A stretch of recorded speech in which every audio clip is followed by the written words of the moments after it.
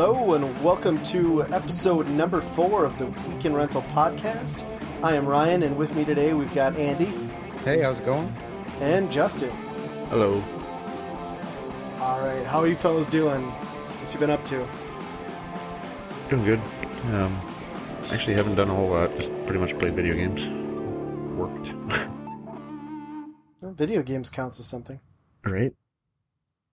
Yeah, I didn't do anything too exciting. We put in an egress window last week, and the contractor was able to fit us in sooner than we expected, so that got done ahead of our home equity loan. So we've mostly just been trying not to spend money for the next week, so that was fun. And then I worked on a mini NES arcade cabinet that I'm building for my kids, and it's starting to come together. It looks pretty alright for somebody who's not that handy capable. How about you, Andy? Yeah, I saw that picture of your tweet, and that thing is really coming along nice. Thank you. The kids are having fun helping with it. Helping? Yeah, there was air quotes when I said that, but it's hard to see over podcast. Yep. Well, this past weekend, my niece got married, and she had a reception in a barn. So I'm kind of interested to know if that's just a Midwest thing. I hear about it quite a bit. Have you guys ever been to one of those?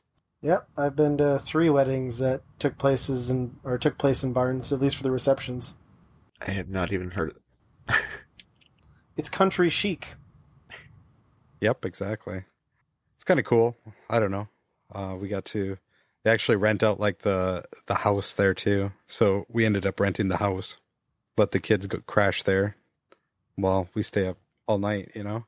Nice. So it worked out pretty good. Very nice. Yeah, I figured you must have gone to a wedding. I saw a few pictures floating by on Facebook, so. Yeah. One with your son in the corner where he looked like he was having a ton of fun. Oh, yeah. There's both the kids were in the wedding, and only one of them made it down the aisle, so. Oh, no. Yeah. But overall, it's kind of cool. It's kind of surreal watching people do a chicken dance in a barn, but. It's totally appropriate, though. Yeah, I mean, that's if there's any place to do it.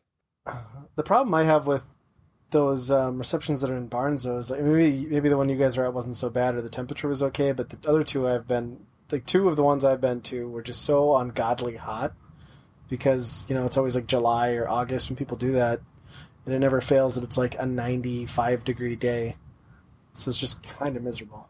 Yeah, I'm pretty sure it would have been some health risks if it was like in the 90s there. I mean, they just basically turn on like one of those big industrial fans, and that's about it, you know? Yeah, there's not much else you can do, I suppose. Right. Yeah, other than that, not much going on. Just playing games pretty much too. Nice. What you been playing? I got really hooked on Slime Rancher, which is the Xbox One free game of the month or whatever. And Deer Ranch Slime? It's pretty much just Harvest Moon with slimes. So it's like an indie game, I take it. Yeah, it's much more like of an indie style, kind of the art style for sure too. But kind of the take on it is it's Harvest Moon, but it's a first person perspective, and you use like a vacuum gun to pick everything up and, you know, basically interact with everything. That sounds really weird and sort of intriguing. Right. It's much more like action version of Harvest Moon, but at the end of the day, you're still like getting these slimes and like harvesting their poop for money, you know? Their poop is worth money? Yep. You grab the chickens and you raise carrots and whatever, and then you feed it to the slimes and collect their poop, and somebody buys it. Oh my gosh. Well, you're on the right end of that transaction, sounds like. If you can sell shit, you're on top of your game. Exactly. That's what my empire is being built on.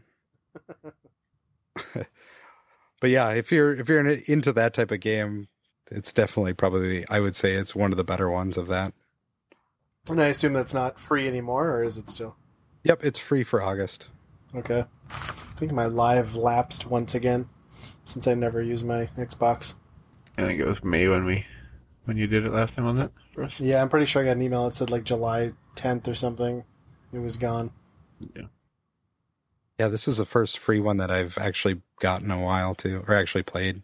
So Sure. Yeah, I suppose usually you just go through the motions of like add to cart, check out, and then you never play half of them. yeah, that's the best part of the whole game, right? Right.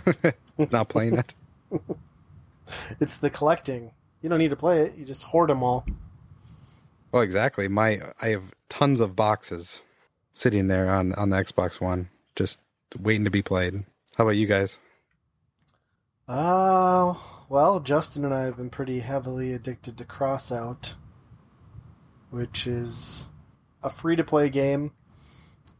It's pretty much, I guess the best way to describe it is maybe Twisted Metal meets Banjo-Kazooie Nuts and Bolts. Essentially, you just build a car out of parts, get dropped into a match, and you just go blow stuff up. And it's pretty... it's janky. It's not like the most polished game ever, but it's pretty damn fun for free. Huh. Is it early access? Yeah, it's technically beta still. Oh, is it? Okay. Yeah. I think it's been on PC for quite a while, though, and it's been beta there, so I assume it's going to be one of those games where you play for a long time as beta. Yeah. No, it's really cool, though. It's got like a progression, like leveling RPG system for unlocking skills. You can unlock blueprints, join different factions to craft different items for your car. It's got a market, so you can buy, sell, trade. Yeah, it's actually... there's not a lot of depth to it. It's just blow crap up, but it's a good time. Cool. So, like, free-to-play games, usually it's either you have to do a lot of grinding or there's, like, a lot of timers involved. So, I'm guessing this is more on the grinding side? Yeah. Yep. Can be. Leveling it would be grind, but as far as materials, you can sell stuff to buy other, like, what you want. So you don't have to grind to build everything. You can just go buy it if you have other stuff to sell. Do you have to rebuy it every time after every match then? Nope. Once you buy it, it goes into your inventory, and then you have... So, like, for example, you buy a machine gun, place it on your vehicle. You would have that for any vehicle you ever create until you sell it, that machine gun, or I guess you could scrap it, salvage it too, but it wouldn't be worth doing that. Huh. Yeah, then it's got, like, I'd say, like, the biggest problem, or, like, the biggest grind out is, like, they restrict how many pieces you can put on your car, so kind of holding you back as to, like, how powerful of a car you can build, and weapon-wise and stuff. But that kind of levels out once you get to about level 10. I think you get 40 pieces by that point, and then you're kind of, like, well on your way to being pretty competitive. Sure. Level 17 unlocks something that I'm not quite sure yet. I haven't got there. I think I'm almost 16. But you get a piece where you unlock a different type of vehicle, Leviathan, I think it's called. And then you have, I don't know how many pieces you get, but some of those builds for the Leviathans are outrageous. So I assume you get a lot of pieces. Kind of hoping to get there by this weekend so I can test it out. And since it's like a competitive game, there isn't any like egregious like pay to win, like give you a huge advantage if you put money into it? I would say no, because I was checking in the pay to win portion where you can buy the currency in game is actually pretty terrible priced in my opinion. What is it at? I don't remember exactly offhand, but for like $99, you got, I want to say it's like 12,000 or 17,000 coins, and that's basically one like legendary item, I guess, is about how much that costs. So ultimately, that's a lot of money you're putting in if you want to try to pay to win that way, or you can just play it for 24 hours game time. I take it you have some legendaries now then? I don't. Okay. I could have the purple, which I would assume is epic if I wanted to, but I've decided to not go that route yet. Sure. Is there any like randomness to it then too, as far as what you get? Yeah, there's crates, which is essentially loot boxes that you'll get like for leveling up or doing certain achievements, and then those are kind of a lottery where you can pay to re-roll So there is some of that random. I mean, you can get lucky and get a really good piece early on, but it's pretty fun. I mean, there is some depth to the gameplay too. Like basically every piece that you attach to your vehicle has power scores and weight ratings, and will fall off your vehicle with your cab kind of being your heart of your vehicle. If that takes too much damage, you blow up. But you can kind of use that to your advantage, so you can shoot someone's wheels out, or the best strategy generally is to shoot their guns off their car. So it's good. I mean, there's a lot going on in there. I don't know if it's all pulled off spectacularly. Like there's some janky stuff, but I can't really complain for not paying anything. The actual gameplay, like so far, we've played quite a few games, and I could maybe count, I don't know, 8 to 10 times that the match has been really laggy or like really hard to play. And that was mainly at the very beginning when the AI players are being transitioned out to have real players come in. Even Rocket League gets unplayable when you have people dropping in and out all the time. So I will say though that like team balancing is just not there at all. If it is in there, it's just completely broken. Like it will throw you in like some horribly unbalanced situations against teams that are way more powerful than you. So that's kind of a crapshoot. It's kind of matches they're generally not like this fun battle. I mean, there are cases where that happens, but for the most part, it's just a blowout one way or the other. But I mean, it is what it is.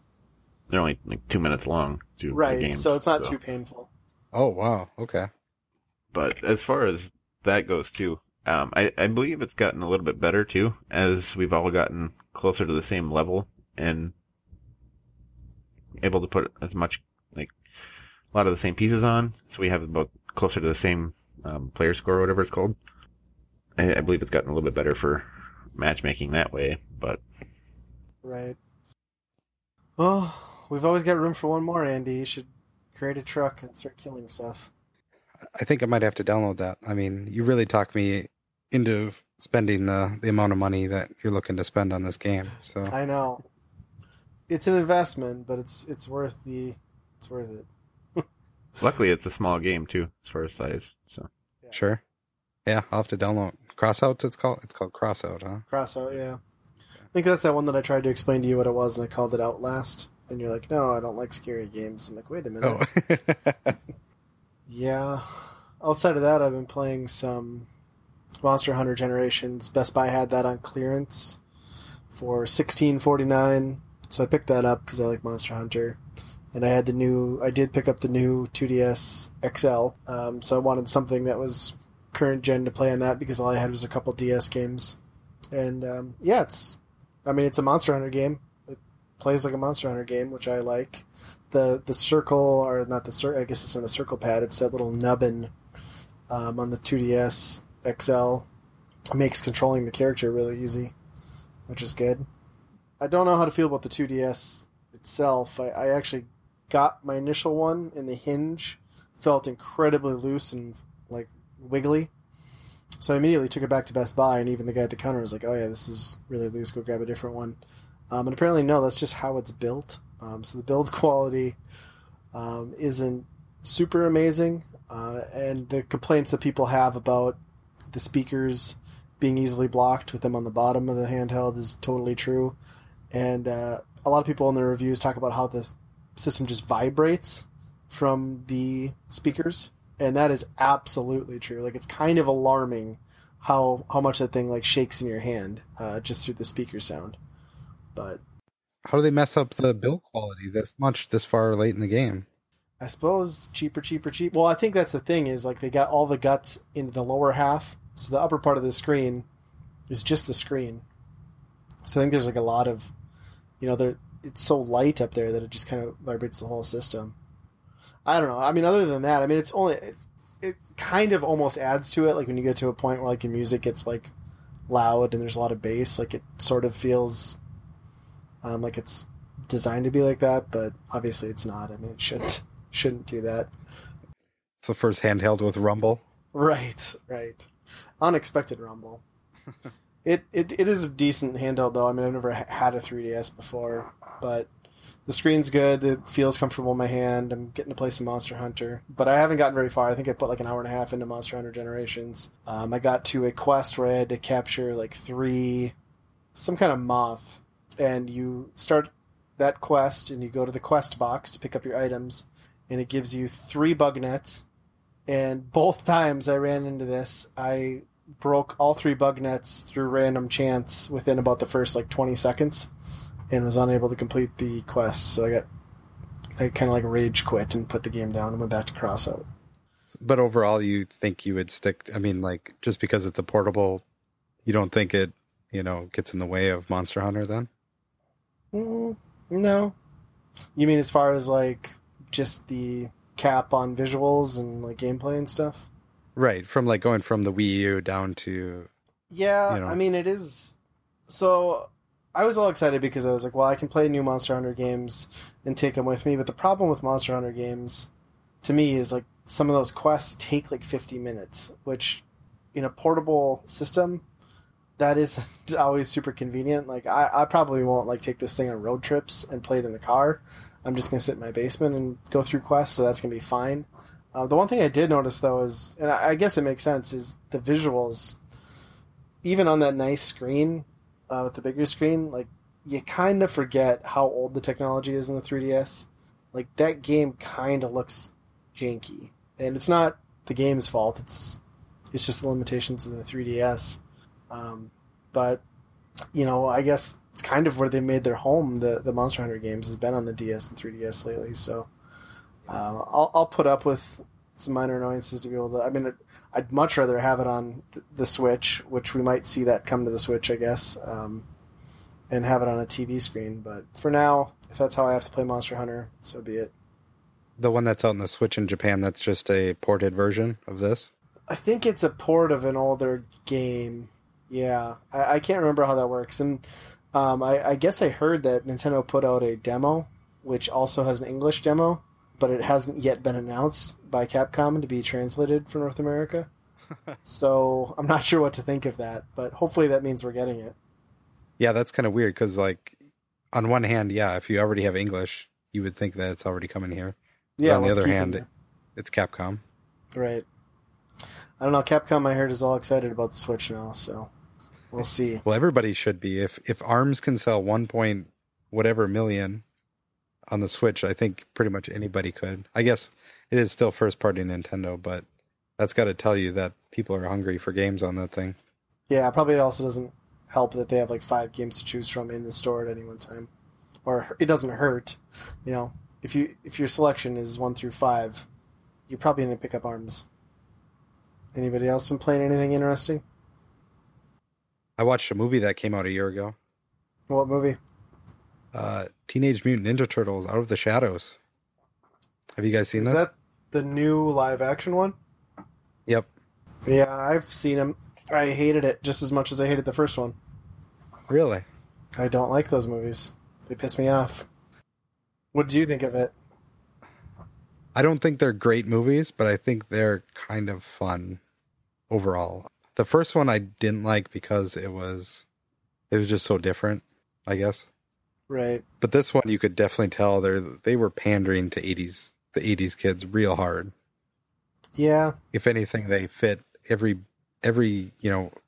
single person from that original cartoon into like one movie, which was kind of weird. Yeah, I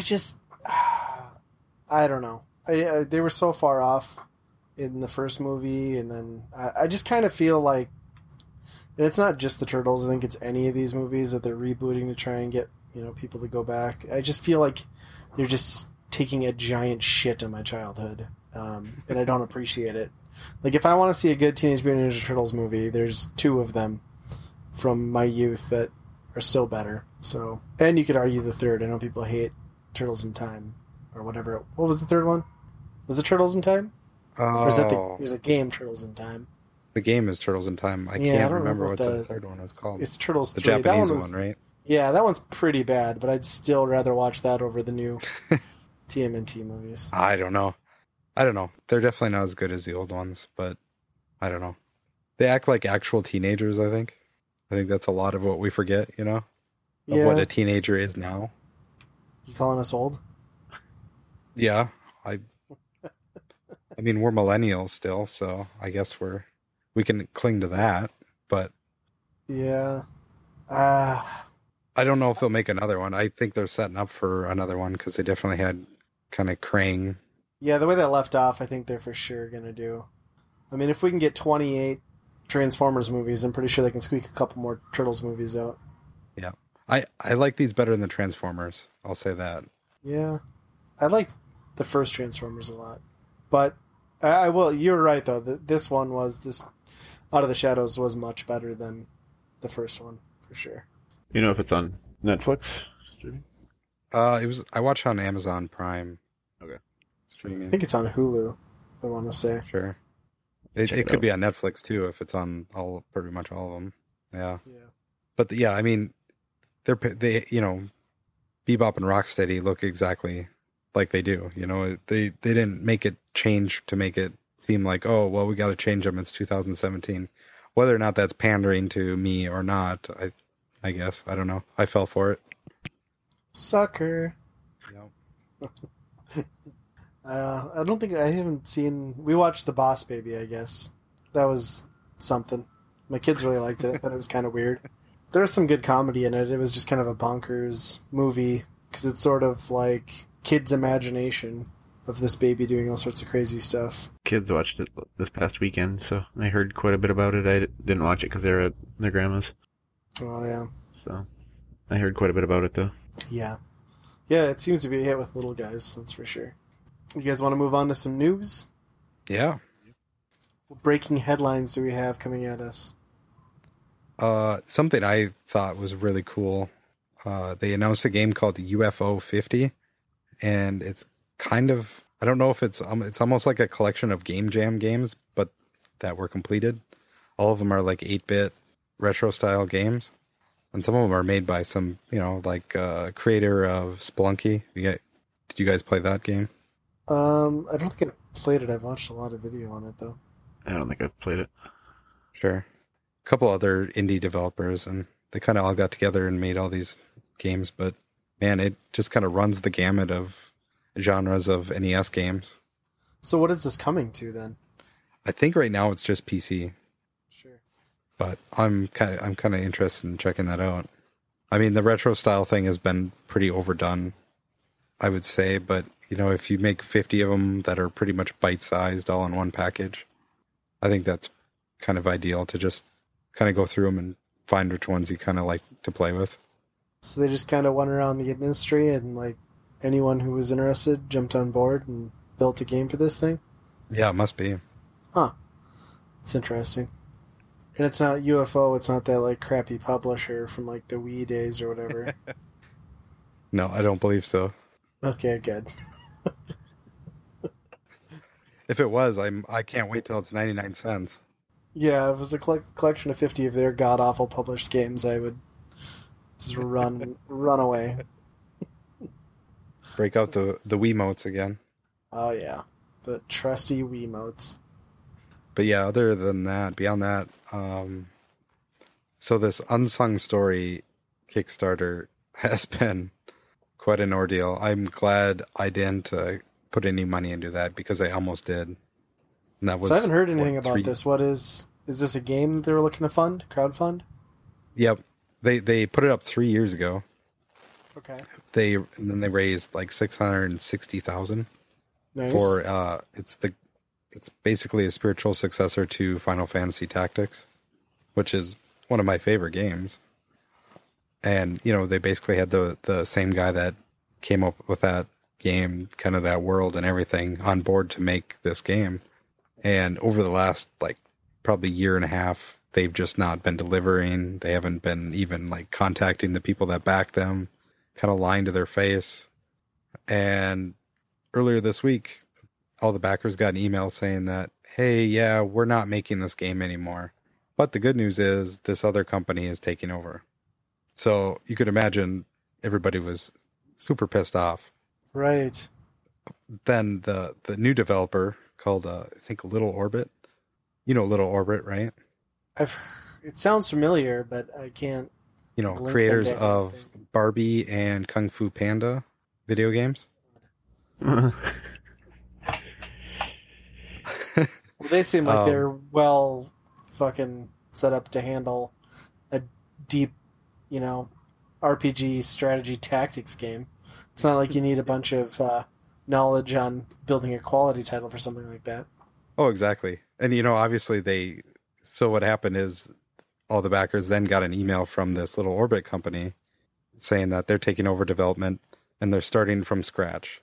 So the guy, everything before it is just completely gone. The $660,000 everybody put money into is essentially done. I mean, it's not even So are present. they going to get the games? Like if you backed it to get the full game at release? That's what they say. They're still going to get the game. Yeah. Huh. So basically they took like $575,000 and then paid this rinky-dink developer a pittance to make this shit game that everyone's going to end up with, assuming it ever comes out. After 3 years, yeah. Right. And yeah, Oh my who knows God. how long it's going to take because these guys just starting now. Between this and like the whole debacle with Mighty Number 9, like people are just not going to crowdfund stuff anymore. I mean, you can't do this to people. Not on names alone anymore. I mean that one that was Parappa the Rapper inspired. The guys that did Parappa, like that failed miserably. Like, Yeah, that didn't even get could close. not even get off the ground. Well, then you think about, the other high-profile one that is kind of completely fallen off was that Shenmue 3, which got a ton of money, but that's been completely quiet for, 18 months now? I mean, we know they're still working on it, but if that falls through, man, and that's got Sony behind it. I don't even know why that had to be crowdfunded to begin with. Well, like what can you expect out of that though too? Like when Shenmue 3 comes out, what is that thing even? Is it exactly what it used to be? Because even then, people's memories are going to be so warped by what that actually is now. Yeah, those games don't. For the time and place they were in, it was impressive, but yeah, they don't. I don't think it's going to hold up. It's going to play so old school if they kind of just stick with the formula. But I guess at least it wraps up the storyline, which is kind of what people were after. I think the big one, if Bloodstained, that basically that Castlevania ripoff, if that one doesn't come out right, like I think Kickstarter's pretty much done because I don't know what you do after that. That one actually has some, the real guy behind it, and I think it actually has some extra money behind it to make it good too. So, Right. Well, there's that whole thing going on now, too, not that this is a game, but there's that Dream Arcade thing that's been getting a lot of flack because they're trying to sell like a home box with a bunch of built-in arcade games, and they got into like a legal battle with Atari because they didn't have the rights to any of these games that they were claiming were going to be loaded, and I don't know, it's all very dicey. well, that and like how are they going to be able to deliver so cheap on that stuff too? When you consider all the software licenses and stuff like that too.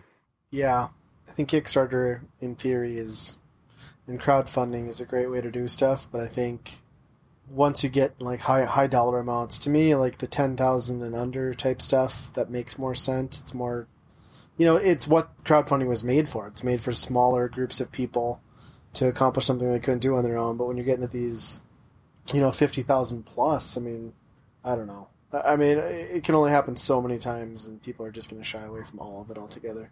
Right. And the promise was like if you showed enough support in these big numbers, then all these other companies would put their money behind it as well. But I don't think that happens. It obviously didn't in this case either, Right.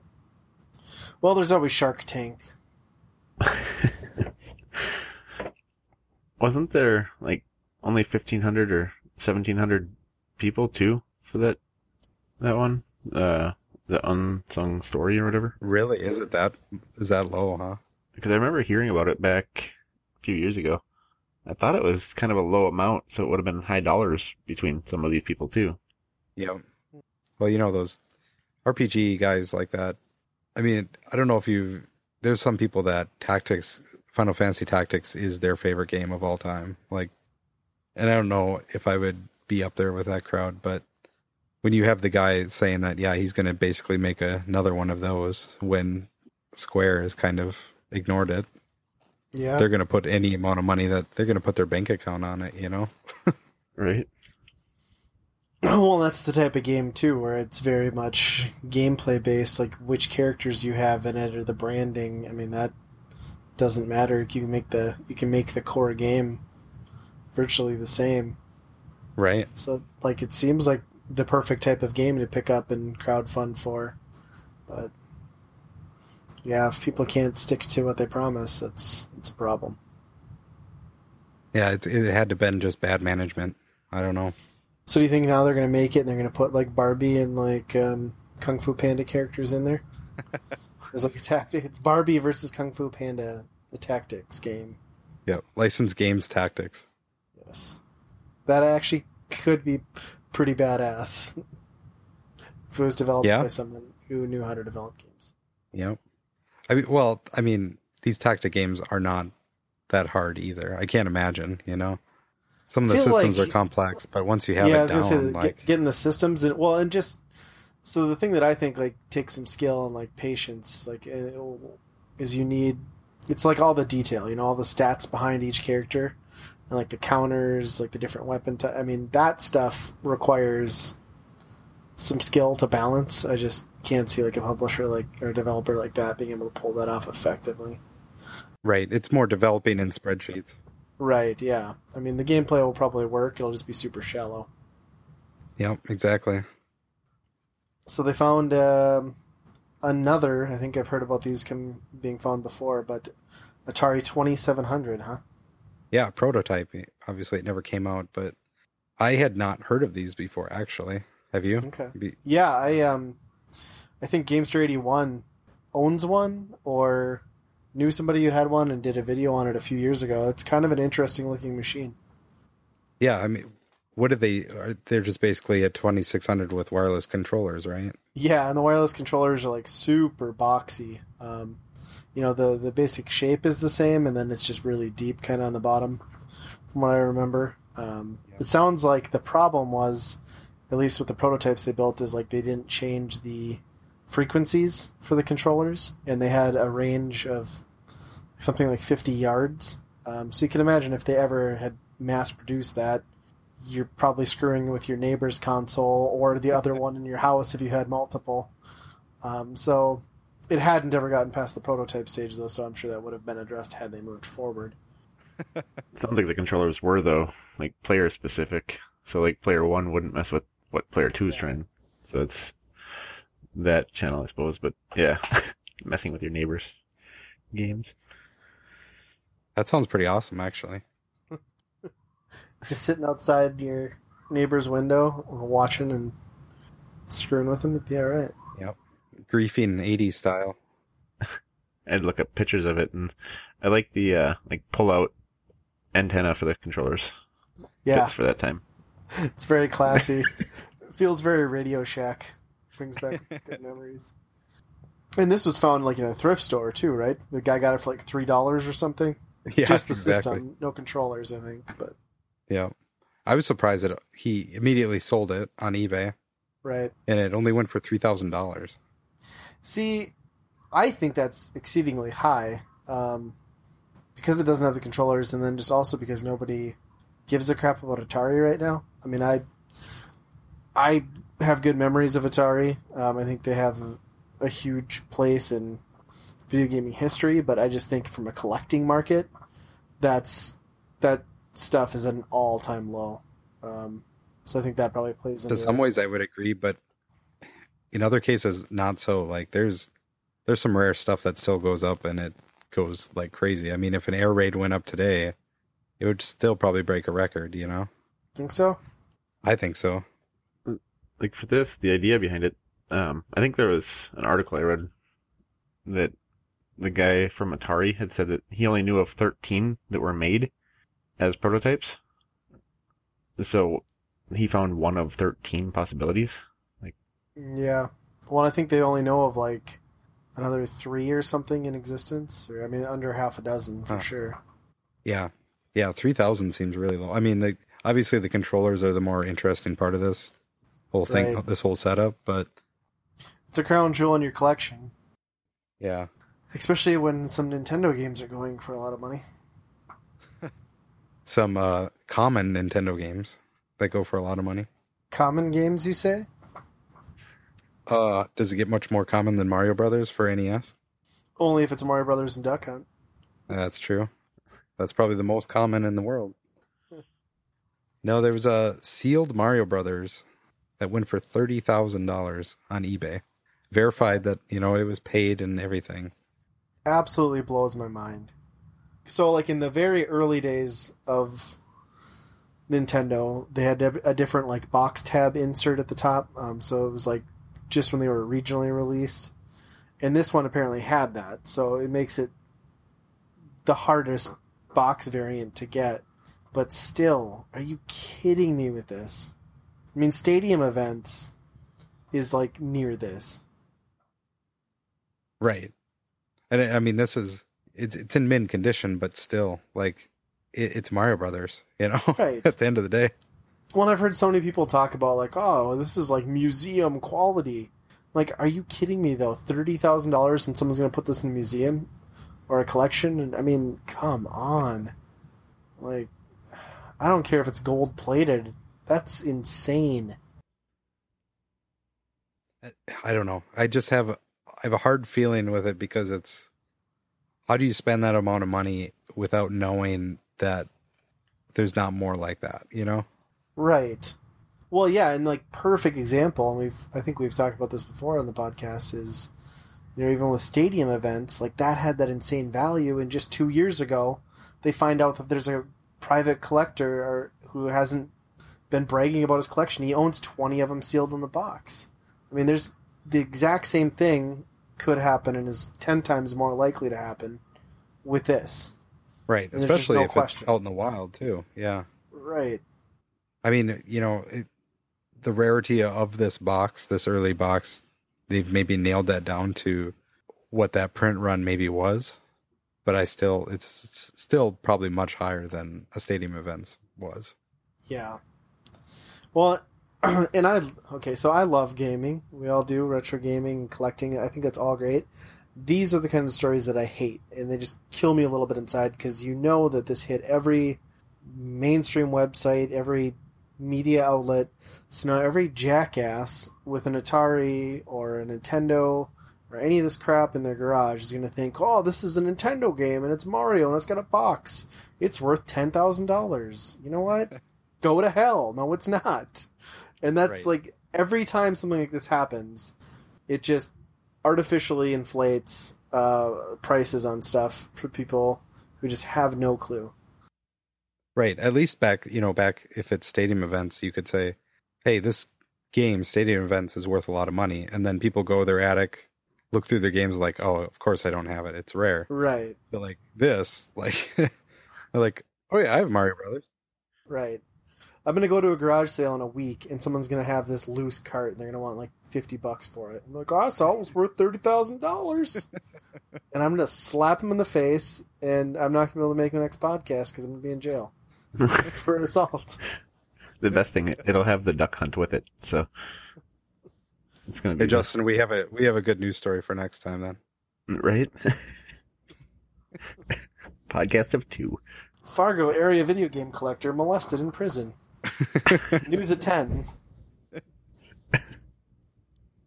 Imagine the perfect video store. It would have a great selection, right? Right! Over 10,000 videos. 3 evening rentals, so no rush, no hassle.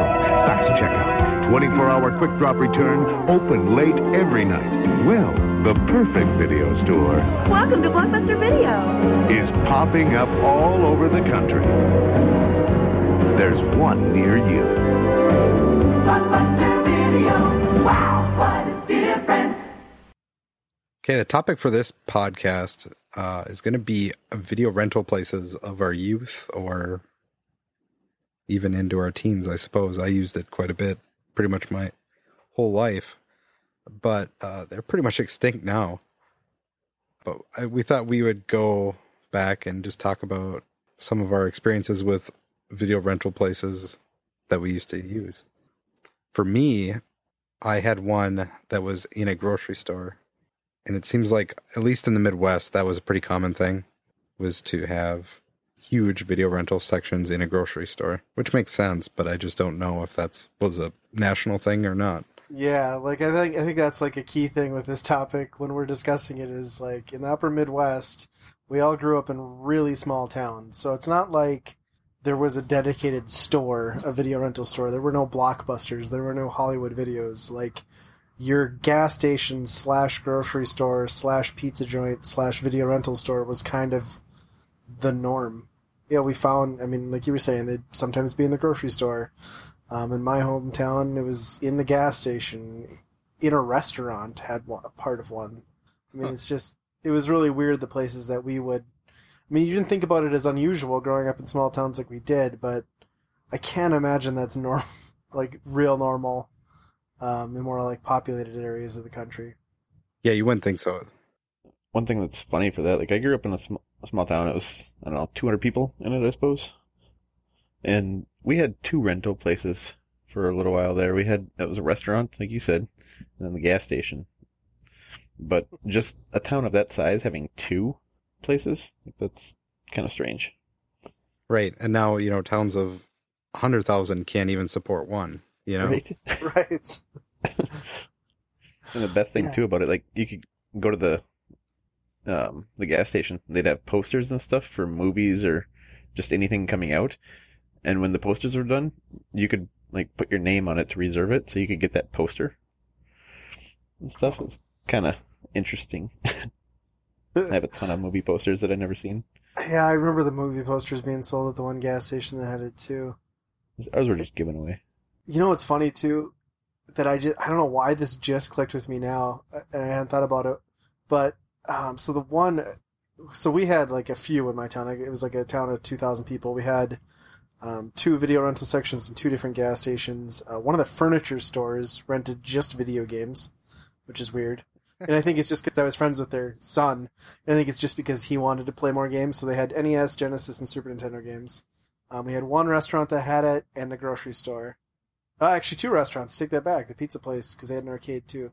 But anyway, I'm getting off track. So we had like 5 options in this little crappy town. But it's funny when you're talking about the posters, because I remember the posters being hung up in the gas station.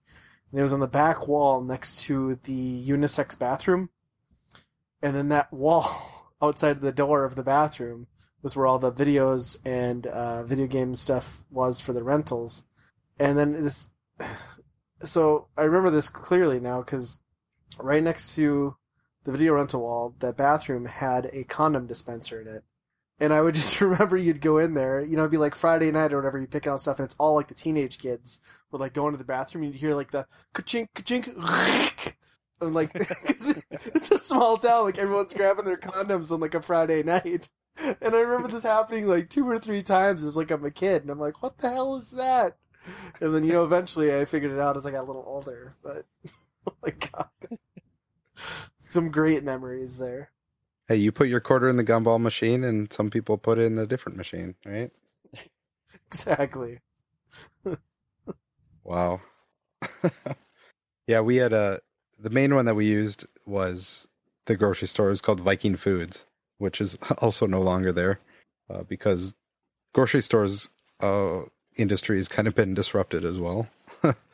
But they had a pretty big one in there, and I remember a couple cool things in there. One of them was like they had a Super Nintendo thing that you paid a quarter for 5 minutes to play, and it was like a machine. Cabinet?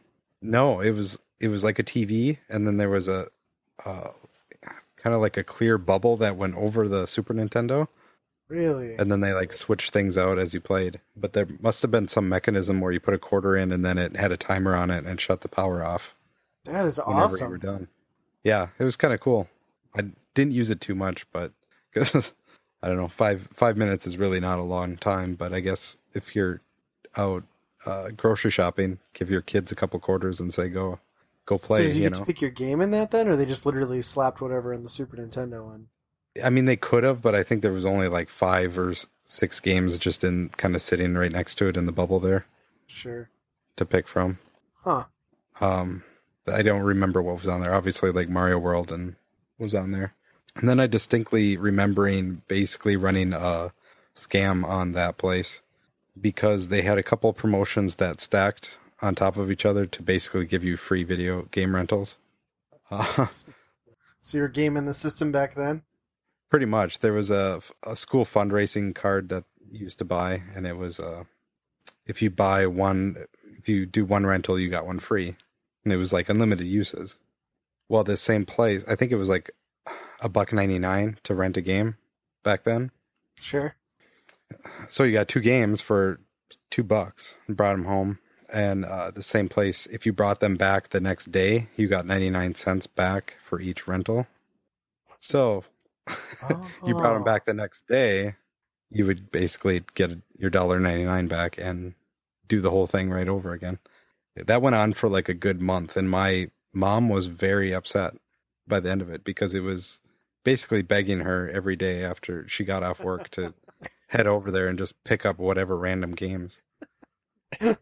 Yeah, I suppose it didn't matter if it doesn't cost you anything, right? Right, but you had to do it every single day. You know, you had to return them and then go do the whole thing just to get this free, this whole thing to work. Oh, that's awesome. So what kind of a selection did they have?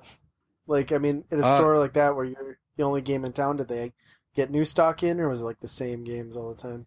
They definitely got new stock in.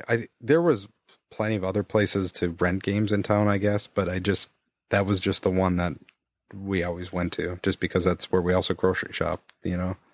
A lot of gas stations around us did too, but I don't think they really had games that much. It was basically just movies. Yeah, and obviously nothing like Blockbuster. I was so jealous of kids who used to be able to go to places like Blockbuster. Oh yeah, I just remember like you'd go to like a place like Fargo or any larger town, you'd see a Blockbuster, and it was like kind of a treat to get to like walk in and look at everything they had.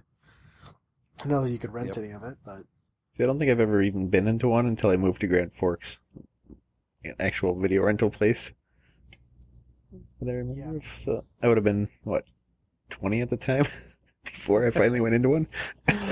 yeah. You're like, where do I get my gas? And my groceries. This place is weird. Yeah. I'm kind of with you though. I mean, it wasn't a normal thing to go to a video rental store for me until I moved out of my small town and went to college. And yeah, Grand Forks was that's the first time I went into a Hollywood video for sure. Yeah.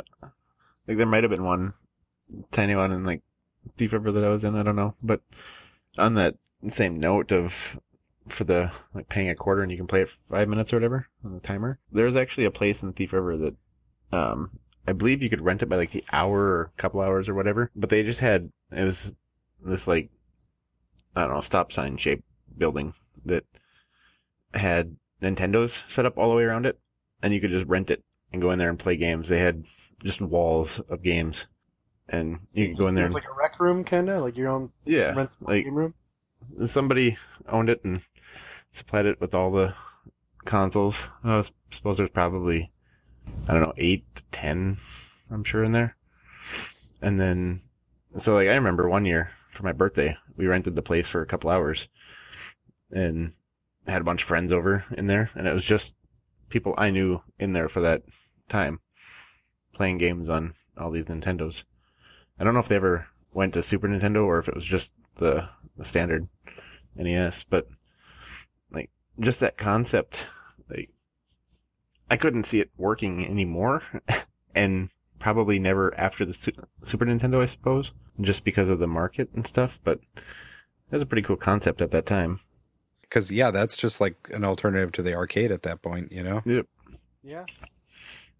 And they had like every game too, so you're just like, I want to play a different game. So you go to the wall and cycle through all the titles and grab it and go play it. And multiples of each game too. It was kind of the Wild West of like what the laws were of that stuff. Because, I mean, that's technically like public viewing, right? Like that's not covered under the license of video games, really. But they didn't care back then, you know? They didn't really know.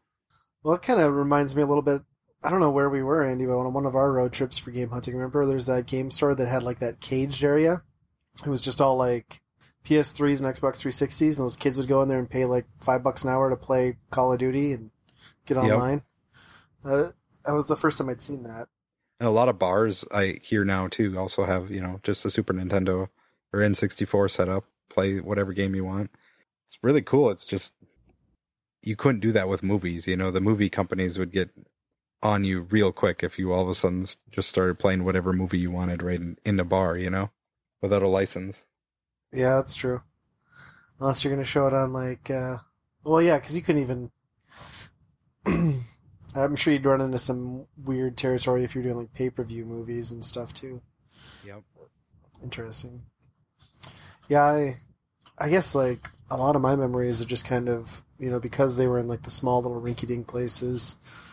You know, it's kind of a big deal. Like on Sunday, you know, every once in a while after church, the family would go to like eat at the local restaurant for breakfast, and then, you know, right on the other side of it was just this little nook with games and videos. So it was always kind of like, you know, if I'd beg my family so I could rent F-Zero or Mario Kart or something after the meal. Same thing with the other pizza place had one.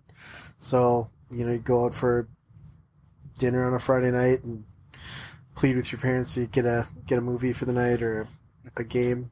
So, yeah, it was kind of cool. You know, the problem I always had was we had a lot of little pockets of places, you know, to get movies and get games, but very seldom did they get new stuff in. With movies, it was a little more frequent, but games, it was kind of static to some extent, and getting down there to get the one copy. I mean, I can't tell you how many times I would go downtown to rent.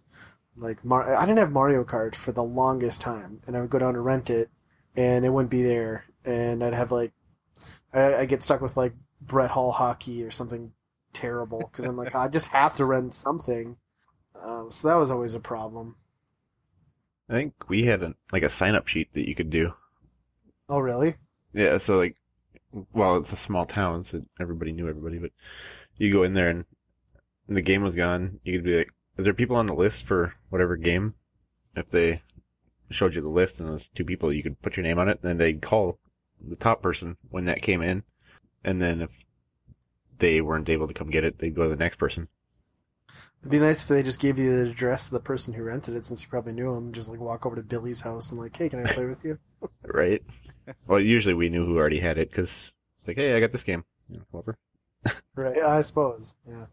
Well, I think another thing that we're kind of, or we haven't hit on yet is, back when we were kids, it's not like the video rental store was just for the videos, right? I mean, you could go in and you could grab like a duffel bag with a giant VCR or a Nintendo Entertainment System or a Sega Genesis, and you could rent those systems for the weekend also, which happened, you know, on a fairly regular basis. I remember until that stuff became more commonplace. Did you guys ever do that? I never did. Yeah, yeah, it was fun. I did. I rented Super Nintendo quite a few times because I didn't have one. Yep, I can remember renting a Nintendo a couple times, and then, you know, the thing was, like, you'd get the Nintendo, and then you're like, okay, you can pick out one game, and I remember this horrible experience where we picked out the Nintendo and my game pick, because I was a kid, it looked cool. I grabbed Fester's Quest, and I was stuck with that piece of shit for an entire weekend. So, and I can remember, you know, watching movies, like a frickin' Davy Crockett. We'd rent the VCR, and the VCR was just enormous. I mean, I don't know, 2.5 feet wide, just as deep, like 8 inches tall, and then those old VCRs, you didn't slide the deck in, like you pressed a mechanism and it like spring-loaded a door out at the top, and then you would throw the tape in there and like drop it back down. It was just ridiculous how big the technology was back then. I have one of those and it still works. Nice. Yeah, it was, I mean, I don't know how long they continued with that stuff. I mean, obviously there were rental cases for things from like Blockbuster up through like the Saturn and the PlayStation, but I don't recall any of that happening past that. I mean, that's kind of when the demise of the rental stores was happening too. Yeah, I mean, at that point, like, what was it to rent it? Probably $20 a day or something like that? Yeah, I'm sure. Couldn't have been too cheap. Yeah. Yeah, I mean, that's a whole nother thing we could talk about too, is like kind of how they're dead now. The funny thing is, like, the only video rental stuff I see now is actually like one small wall in a gas station. Yeah, well, that's just it. Yeah, there are still some of those little corner gas station places, like in these small towns, that'll still have them. Yeah, but I mean, when you're talking like the grocery stores, they have better use of that space now. Yeah, it's a lot more easy. It's a lot more convenient for them to throw a red box out in the lobby than it is to worry about managing, video rental inventory. Yeah. And from what I've heard, just a small talk with one that was going out of business, kind of sounds like they don't really make software for that anymore. There's not a company that went out there and be like, you know what, let's make an updated video rental software, And I think that's probably one of the main drivers is like, this nobody's supporting this anymore. So why are we? Yeah, and if you can't track your merchandise, I suppose that's a problem. Yeah, exactly. Well, and I think a lot of it too, just like culturally, and I don't think this is a major factor, but I think culturally it's changed a lot. Things have grown. There's a lot more people. I don't know that. I think 30 years ago, you could walk into a rental store, take down somebody's name, phone number, and address, and be reasonably assured that that thing was coming back. I don't think that's necessarily the case anymore. No. Not that the world has gone increasingly more evil. It's kind of the nature of it. Like, you can't trust anybody anymore. It's not like it was back in the day. Right. The honor system is not honored anymore. Right. And then, sure. Just digital distribution, of course, is the leading factor. I mean, physical media is just going away. Yeah. And Netflix coming in, that sort of transitioned and did a huge... I mean, Netflix just kind of came out of nowhere with... I mean, and not Netflix like we're talking today, where people just stream it and as a service. I mean, Netflix started out as solely, you sign up for this, you can have a movie through the mail. It's a flat fee a month. We'll send it back to you. We'll send it out to you. You send it back. We'll send you a new one on a curated list that you generate. And that was really outside of like piracy and the internet and torrents and stuff. That was kind of the final nail in the coffin for video rental stores for the most part. Yeah. Especially having no postage fees, like everything paid by them for, I don't remember how much it costed at that time, but it was generally cheaper. Too. Yeah, it was pretty inexpensive. And it's funny too because so I was in college, I think this is like my sophomore year. So this is right when Netflix was just kind of coming up and it was the big new thing. People were doing it, and the CEO of Blockbuster at the time gave a presentation at the university I was at on their business model, because Blockbuster was still huge, and this is like 2002, and somebody flat out asked him, well, how do you see Netflix? Are you worried? Are you going to get in that space? And his answer in 2002 was, we don't understand how they make money. When it becomes feasible, maybe we'll consider it, but clearly not a threat to this guy at all. And then 9 years later, they're bankrupt. Right. And to be fair, Netflix probably isn't making money either, but yeah. Well, and then 3 years, I think it was just 2 to 3 years after that comment that they actually tried to get in on the disc mailing services. And Best Buy did a similar program for a while, with their big kicker being, well, at Netflix, you have to mail it back and wait. If you've got a Blockbuster in your neighborhood, you can get the disc through the mail and drop it off at the store. And, so, but I mean, by the time they reacted to that, it was already too late. Right. That was the same time they did the unlimited rental type thing too. So you could go in there and rent something for a week or 2 weeks at no extra charge. Yeah, it was $25 a month. And you could have 2 movies out as long as you wanted. And I remember that specifically because that's when it became incredibly easy to pirate movies. Yep. So I would go to Blockbuster 2 times a day, taking out 4 movies, burning them. I would go on my lunch, burn them, bring them back after work, burn them every day. I quit doing this years ago, but I have binders full of hundreds of DVDs, which was really stupid because at some point you can't possibly watch them all, but right. I did it. The same thing. The best part was after I went back, one day it was a Saturday, I think it was, and I went back, I was on my 3rd trip, and he's like, wow, you watch movies quick. I was like, yeah, I play them side by side.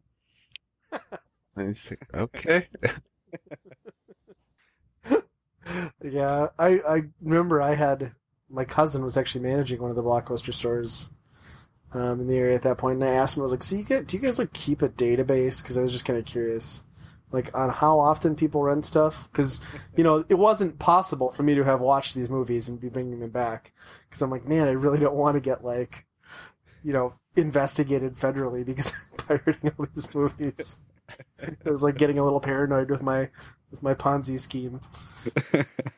Well, I mean, I was in the store in Iowa that was closing down. It was just kind of like a mom and pop store, which he had so much Nintendo stuff there, signage and World of Nintendo stuff. I tried to talk him into selling them to me, but he says, a lot of his customers had already claimed him. Oh, so that was really? a big bummer. Yeah. But he made an interesting point on why he was closing down. He said, it's not Netflix. It's not Redbox. I'm sure they put a dent into him for sure. But he said, those are just competitors. But the real enemy was how they spend their time changed. The whole reason why we got movies is to, waste time, to spend time that we don't have to do anything else. And now he said, you spend an hour or two on Facebook or Reddit or whatever a day now, and it's just, there's just so much extra stuff that you could do that you're not just sitting around twiddling your thumbs trying to figure out what you're going to do today. Yeah. I can see that. That's very true. I could totally see that. Especially with the younger generation, like the kids that are in their early teens now. Yeah, they don't watch definitely movies. don't take in media like we used to. No. Or still do. Right. They'll hop on YouTube or Twitter or whatever, right away. From my standpoint too, like I can't sit there and watch a hour and a half movie very easily. I end up not paying attention or falling asleep or something. So I can see how that would work. Yeah. I mean, you especially were used to watching two side by side, so. Right? I can Yeah. see. It's not enough attention to detail because I don't have enough playing. You're like the Rain Man of video rental stores. The best part of that was just his reaction. Like, clearly I'm not serious, but he's just like, oh, okay. And I'm saving up for another TV. I'm going to need to get on that 3 movie plan. I'm going to step this up a little bit. Yeah, I think it's just kind of sad. I kind of look back at the video rental store pretty fondly, just like I do with the arcade. It's just kind of something that, being a father now, it's kind of sad that your kids will never. It's not maybe so sad, but it's just such a shift, like that your kids are never going to experience that. I mean, it's kind of mind blowing because it was just such a regular thing, and now those places are gone, in such kind of a short time. Yeah, it was just a few years. I mean, they're gone. Yeah, it's kind of reversing the other way, I feel like, where I could almost go back to a rental store instead because, like, I don't know if you just heard this now, but today's news was that Disney is pulling out all of their content from Netflix and everything, and they're going to make their own streaming thing now, too. Dude, that is going to crush Netflix. Yeah, it is. Because that's been, like, the big selling point is, like, I stopped buying Disney DVDs now. Because, like, it was, like, a month after they came out. They were, like, Moana was already up there. Right. Exactly. Oh, So, but at the end of the day, like, all this cord cutting that everybody's doing, now all of a sudden you have Netflix, Hulu, Amazon, HBO, Disney now, like, at the end of the day, if you buy all those again, like, that's more than your cable bill was. And oh, absolutely. if you want everything, To the same situation where people aren't going to be buying it because can't afford it. Right. Yeah, they're just going to dilute the value of all those products to the point that nobody's going to want any of it if they're not careful. Although I have no, concerns that Disney, the juggernaut they are, could pull that off.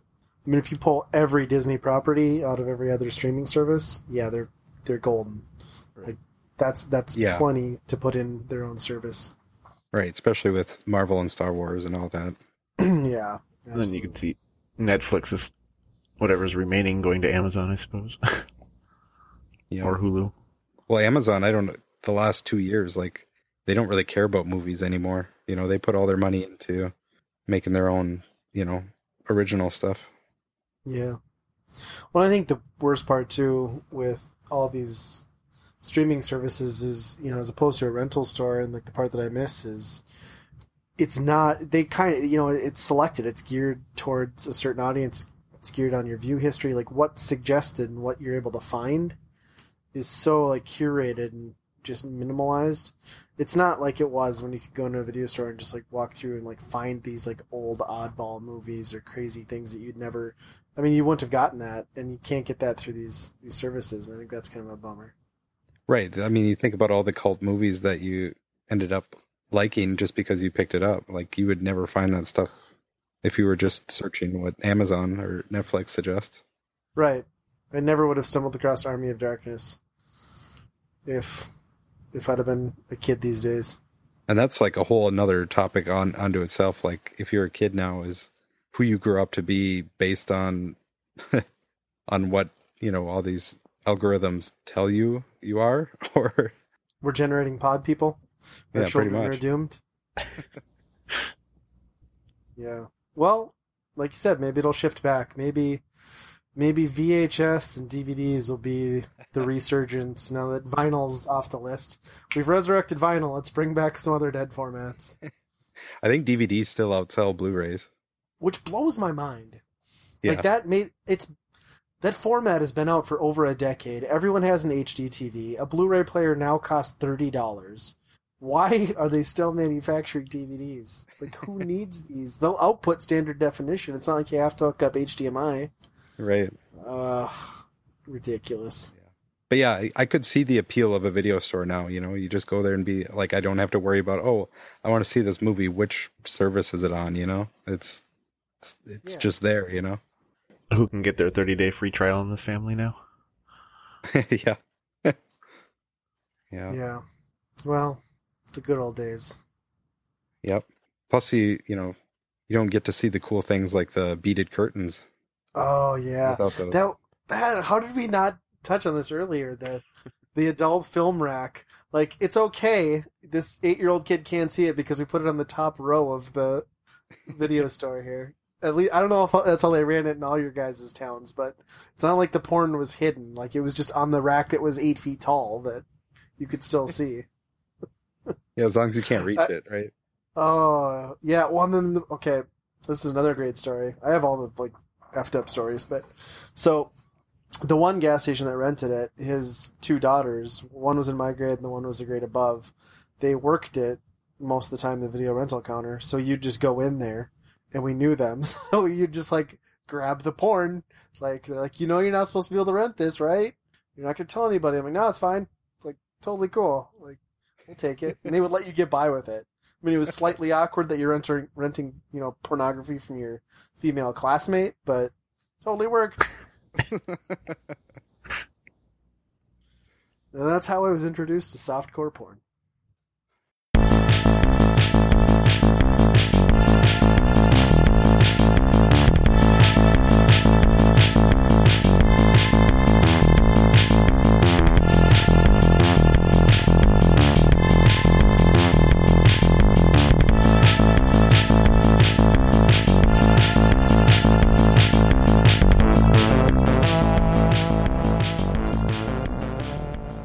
Now it's time for Buy, Rent, Burn. This is the recurring segment of the podcast where each of us selects a game and we decide amongst ourselves which of those games we would buy, rent, or burn.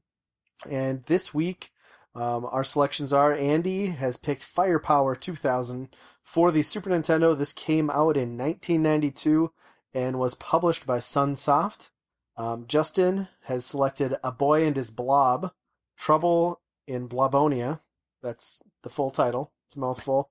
This is for the NES. It was released in 1990, published by Absolute Entertainment. And I have selected Metal Slug Advance for the Game Boy Advance. This was released in 2004, published by SNK Playmore. Andy, let's talk about Firepower 2000. Sure. Firepower 2000 is a shoot-'em-up game, and it's actually the sequel to Silkworm for NES. I don't know if you've ever played that, but it is kind of similar. It is kind of similar. I didn't even know that. Yeah, I mean it's the same tank looking thing that you use. You can play as like a Jeep, they call it, but to me it looks more like a tank or a metal slug, if you will. Yeah, actually it does kind of look like a metal slug from the top down, doesn't it? Yeah.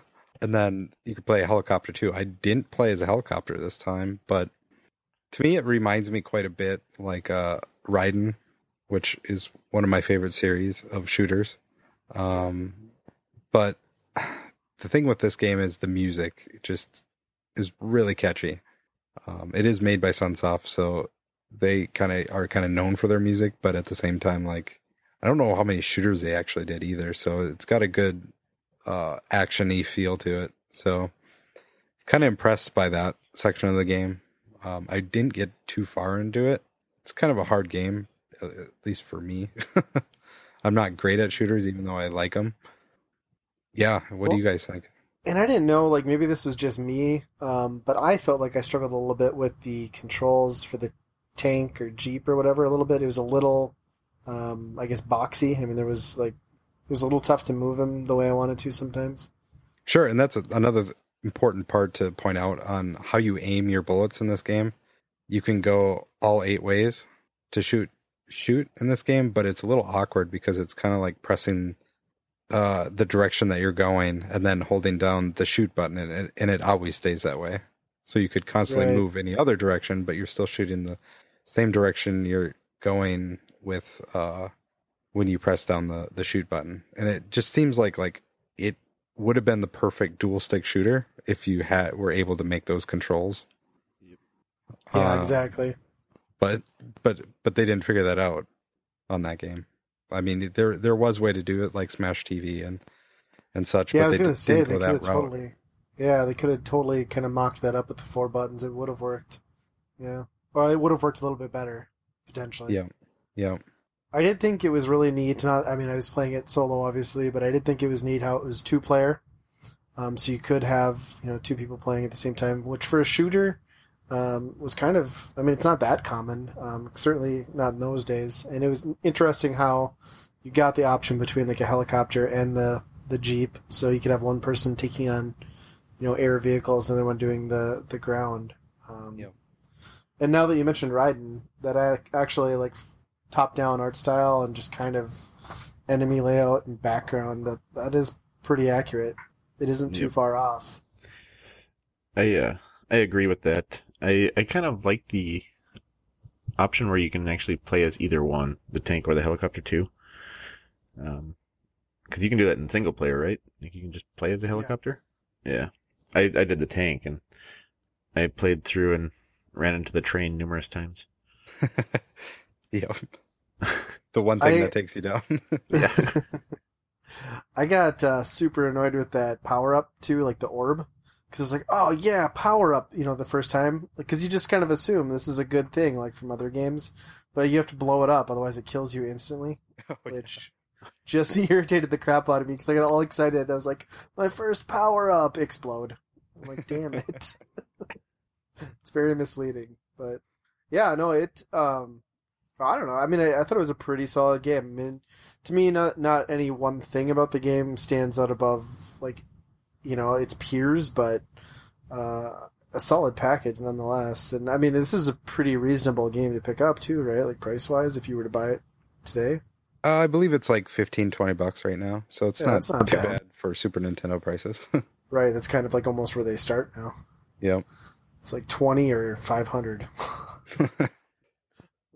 Justin, how about A Boy and His Blob? What are your thoughts on that game? Well, I guess I went with that game because I remember I picked it up numerous times, renting it from Video Rental Store. And I never really got very far. Like, each time I'd progress a little bit further. It's a fun game, though. You got, 10, 15 different jelly beans that you toss to the blob. It changes into different things. Depending on the jelly bean that you feed them. So it's kind of an interesting game. You have to know what the jelly bean's going to do and plan where you have to use the jelly beans, I guess. I ran into the issue a couple times where I used a ladder, expecting I could climb up onto it, and I'd be just a little bit too far away from the ledge, so I kept falling. Mm-hmm. And then the hole, you put the hole someplace and end up falling all the way through next level. But overall, it's a fun game. I do like the where you have to actually puzzle and figure the game out through the progress of the puzzle, I guess. But normally I'm not a big fan of that type of game, but this one's pretty fun. Yeah, it almost plays as like a PC point-and-click adventure, except instead of a point-and-click, you're interacting with a blob through jelly beans. Yeah. I did enjoy it too. Like, if you missed with the jelly bean, the blob would cry. Yeah. I always enjoyed too, like I forgot and then I laughed again, how he'll never eat the ketchup jelly beans. Right? So I But learned who what could the blame ketchup him? one is. Oh yeah? So you know what the ketchup one does? No. The ketchup one, if you throw it in a spot where he isn't, he teleports to it. So if he's like stuck on a different level or plane, Or, you can do yeah, that like and he's if there? you want to get him in a specific spot, you use the ketchup one, and he teleports right to that spot. Interesting. I just thought it was worthless. Yeah, I didn't know that. You know. Yeah. So yeah, I mean, this definitely does remind me a lot of like those point and click adventures, especially like Sierra ones where they're kind of obscure on Mhm. some of their stuff. I remember renting this as a kid and probably maybe getting 2 treasures. That's about it. And after that, I could not figure it out. There's a couple key actions in that game that I don't know. You guys probably got farther than this than when you were younger, but like the trampoline, being able to know that you just have to hold up to just keep going higher on the trampoline. Like, you probably would have figured that out, but I didn't when I was younger. I know that. Yeah, it's kind of a game that's cruel to try and complete in the days before the internet. I mean, now we have walkthroughs and like guides, but man, it's pretty a lot of trial and error to progress in that back in the day when this was released. Yep, for sure. And then, for me, this game I always had great memories of because I'd play it with my cousins, and it's kind of an interesting story because I'd never had the NES growing up, but my cousins did, and they actually got this game, had no label on it, and they found it out in a street gutter. So that's how this game kind of like came into their possession. So it's kind of like this weird sort of like creepypasta story before like the internet even existed, where we had this mystery game that came out of like a gutter and like nobody understood how it worked. And and we actually got pretty far in the game. I remember we'd have sleepovers and we progressed pretty far into the game, much further than I can get now without help. My cousins were a few years older than me though, so that helped. But still, just for an NES game, it's sort of out there on its own. There aren't really games like that. I think the music's interesting, the animation is great, and that opening scene still just kind of sticks with me, with that city backdrop and the lights and the way the characters move. I think it looks pretty visually striking from the get-go, and then once you get into the cave system, it sort of changes tone. But yeah, it's kind of an experience of a game that sticks with you, even if it frustrates you. For sure. Yeah, I mean, it's certainly unique on the NES for sure. I think they wanted to do a lot more with it, maybe, because it just seems like the pacing of that game is very strange. You're like 40 minutes in the cave system, just, basically kind of doing the same puzzles. Right. For 40 minutes. And then once you finish that, it's like, oh, you're in a cornfield for 5 minutes, and then you're in this weird factory on an alien planet for 5 minutes. And I don't know if you've gotten to the end boss, but that is quite it's one of the weirdest end bosses I've ever seen in my life. Yeah, I had to watch a Let's Play of it, but it was bizarre. That last end boss is very strange. I've never seen that end boss, I guess. I've never got that far, and I didn't actually finish the entire Let's Play that I had found. But it's just weird that they spent so much time building that cave system, and then the rest of the stuff is just weird afterthoughts. That Yeah. seems like they had more planned out that probably just didn't make it into the game. I don't know. Yeah, that could very well be. It definitely isn't balanced well as far as locations, that's for sure. It's probably important to note that the guy that kind of did this game also was kind of the creator of Pitfall. And when I think about that, there's a lot of similarities. Like, Yeah. I could definitely see the guy who made Pitfall thinking, okay, what am I going to do to advance this game, Yeah. Well, and as far as like enemy, like hit detection, one hit deaths, like you're right. Like it's very similar. Especially right away. Now, I never made that connection, but even right away in that cave system, you get those jumping worms. I mean, that could easily have been a scorpion. It's like the scorpion in Pitfall. Like, you avoid it, otherwise you die. Yep. Yeah, interesting. Yeah, what a strange game. Have you guys played the Wii one at all? I own it. I've remake. been meaning to get into it. I just have not had the time. Yeah, me neither. Looks great. I hear great things. I think I've played many games at all on the Wii. I bought it, or I got it just to play the party games. Oh, you're one of those. Said no one ever. You and 60,000 retired people. Play them for a couple minutes and I'm done with it. Yeah, we haven't mentioned that Justin is 70 years old, right? Close. The truth's out there now. All right. So, my pick, Metal Slug Advance. I didn't play this game until maybe a few years ago when I picked it up in a Game Boy Advance slot. I don't know how to feel about this game. It captures the visual style pretty accurately. It lets you pick from characters like you could in a normal Metal Slug game, which is kind of a run and gun side-scrolling shooter. Everybody likes to compare it to Contra, but I don't know how accurate of a statement that is. The things that it does differently, I will say the one problem I have with this game is if you're playing this in the original Game Boy Advance, which when this was released, there was not a backlit model of the Game Boy Advance. This game is incredibly dark and difficult to play.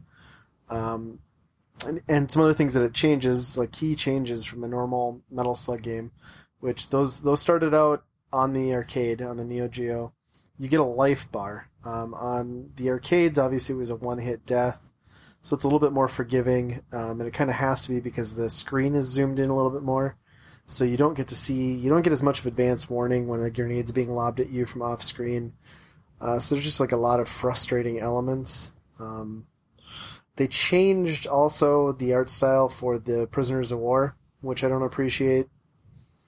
And I just think like overall, it tries really hard to be a Metal Slug game, like a portable Metal Slug game. It just doesn't quite feel right. It's better than the Neo Geo Pocket Color attempts. It's more of a faithful arcade port, but it just doesn't quite work for me. What did you guys think of it? Yeah, I mean, I will say I was surprised how visually close that they could actually get to the original Neo Geo games on a Game Boy Advance. But like you said, like the health bar is forgiving, but it also is not the way that I'm used to playing Metal Slug, where the way I play Metal Slug now is just hit continue, just keep going, you die, whatever, you just keep going, you pretty much brute force it because it's not, you don't play it like the faithful, arcade version. You just brute force your way through it as many lives as you can. And this is like, oh, you died, mission failed, start over, and that's such an abrupt change to how I play Metal Slug that I don't know. It was a little bit jarring, I guess. I can't say I've played a whole lot of Metal Slug. I think we played it on arcade cabinet. Did we at MGC? Was it? Yeah, I forced you to play through like the last 3 stages with me. Yeah, and I'm pretty sure that one was broken though because we didn't die. Yeah, that one was like rigged. But as far as the gameplay, I felt it played pretty decent. Not playing Metal Slug, I guess, much before. So, a couple things that bugged me were the enemies, when you advance a little bit, they could still spawn behind you. So as you're avoiding bombs from in front, they would still randomly spawn and start throwing from behind too. I guess that was really the main thing. I thought it was entertaining to walk up and knife the people, though. But not my favorite type of game, but it was interesting. Yeah, I'll agree that the spawning was incredibly frustrating. Yeah. Well, and okay, so I can't remember, but I think you could not backtrack in the arcade versions, or at least the first couple Metal Slugs, right? Yeah, the screen only progressed right. I believe so. So yeah, it is a little weird that you can go backwards in this game. so regularly, and then the cheap spawning makes it miserable. Yep. There is a lack of animation, but compared to like the arcade games, but what do you expect, you know? Right, yeah. You can't compete with the power of the Neo Geo. Right. Puny little GBA. Okay, so now we have kind of given an overview and thoughts on the 3 titles presented for Buy, Rent, Burn this episode. Andy, why don't you go ahead and tell us where you would rank these games? You know, this one is probably the hardest one that we've had so far, probably by far. It's all of them have great potential, but there's also a lot of it that's like if they would have changed one small thing, it would have been a much better experience. So with that said, I'm going to pick Firepower 2000, the game that I brought, just because I don't know, it's kind of just a calming one for me. I just go in and play it, listen to the music, and just kind of throw bullets at some guys. For my Rent, I'm going to pick Boy and His Blob. This is the first time I actually beat that game, went all the way through it. Definitely needed some help from some online guides on a few things. Because, wow, some of that stuff, I don't know. Even your best friends in the playground, I don't think they were that smart. But it's definitely, I'm glad I did it. It's something that I'm like, okay, I get what people saw in that game. But at the end of the day, it's still kind of like, there's much better ones out there that kind of do the adventure style game too. And for my burn, I'm going to pick Metal Slug Advance, not because it's really a bad game. It's completely serviceable for that. Like I said, I was surprised how much it actually looked like a Metal Slug game. But it's just not the way I want to play Metal Slug. And that's maybe not the game's fault. Like if that was my first experience with Metal Slug, that probably might be, you know, one of my favorites, but just not the way I play it. So, yeah. How about you, Justin? All right. I do agree. This is a tough one. I've switched them up many times. I believe I got it pretty well set here, though. I'm kind of going the same boat as what you just did. My buy is going to be Firepower 2000. It's not a typical type of game that I would play, but just the aspect that you can have 2 players, one in air, one on ground, I think would make that quite a bit of fun. And it's enjoyable by yourself too. My Rent, and I will continue to rent this game, is going to be A Boy and His Blob. It's one of those games where you own it and you beat it. Why would you ever play it again? So, I would go with Rent for that. I'm going to burn Metal Slug Advance. I don't mind the game. It's just not the type of game that I really enjoy. It's a fun game. I'll probably go through and play it a few times and see how far I can get and stuff. But again, it's not my favorite game, so I'll burn that. How about you, Ryan? Well, first of all, Justin, I'm a little annoyed that you burned Biohazard Battle last time because you don't like shooters, but Firepower 2000 makes it to the top of your list this week. So screw you on that. I know. It's not a horizontal shooter, though. It's because it's not a Genesis game. I really am terrible at the up and down side-scrolling shooters like that. You're a Genesist. You're racist against Genesis. Fair enough. All right, so this is going to be a first. I'm absolutely with you guys. Like, all of these games are interesting and solid enough in their own right, with none of them being exceptional. So this is like a very even playing field. And I've been changing my list. I thought I knew what I was going to do up until we started talking about these, and I switched it. But this is going to be the first time where I think we're going to come out unanimous on the 3 of us having the same Buy, Rent, Burn. I would go with Firepower 2000 because it's a solid enough shooter. Also, it'd be a great game to play by yourself, or if you've got a friend coming over, you know, thinking back to when couch co-op happened as a kid, be a good pick up and play game. It'd be perfect for that. It'd be the type of game you'd want laying around in your collection. A Boy and His Blob, as much as I love that, and I think everyone should have that in their NES collection because it is so unique. It just fits the mold of a rental. It's not the type of game that you're going to sit down and sink hours into. You're going to play with it, get to a point, get frustrated, and put it away for a long time. And like Justin said, once you beat this, you're not going to go back through and play a Boy and His Blob for speed running fun, I wouldn't hope. So that's where it ends up there. Actually, you should watch a speedrun. There are people that do it. It's a big speedrun game. Oh, God. You can break that game pretty crazy. Well, I guess different strokes, I guess. I'll have to check one of those out, though. That sounds kind of interesting. So with my buy and my rent out of the way, of course, burn is going to be Metal Slug Advance. Again, just like you guys said, not that it's a particularly bad game. It's just I am a huge fan of the Metal Slug series and the Neo Geo, and this, as much as it wants to be that game, it's just not. So I'll just torch it and play the better versions. All right, yeah, that's crazy that we all agreed on the same. I know, order. I'm kind of blown away. Three games for three different people, especially with swapping them so many times. Like, right. I thought about it all day today at work. Like, what order am I going to do? Well, and you and I had gone through, Justin, our list yesterday, and it was different for both of us. So. Yep. It's funny. Yeah, I changed it up pretty much right to the last minute, too. You ask me tomorrow, it'll probably be different again, but that's what I'm going with. It's locked in. It's done. Well, if you're listening, you can lock in yours because obviously you're going to put the same exact order as us, right? Probably not.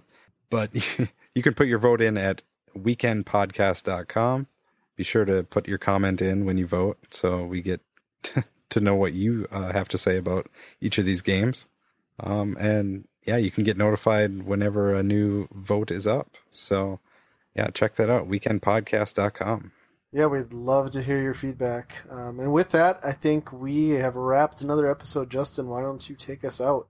All right. So like Andy said, we got the website, weekendpodcast.com. You can also find us. We got an email. It's weekendrentalpodcast@gmail.com. You can feel free to email us, or you can check us out on Facebook. You can just search Weekend Rental Podcast, and you can follow us on there, or Twitter, and that's at Weekend Rental PC. You can also find the podcast on iTunes, Google Play, and Stitcher. And as always, be kind, rewind.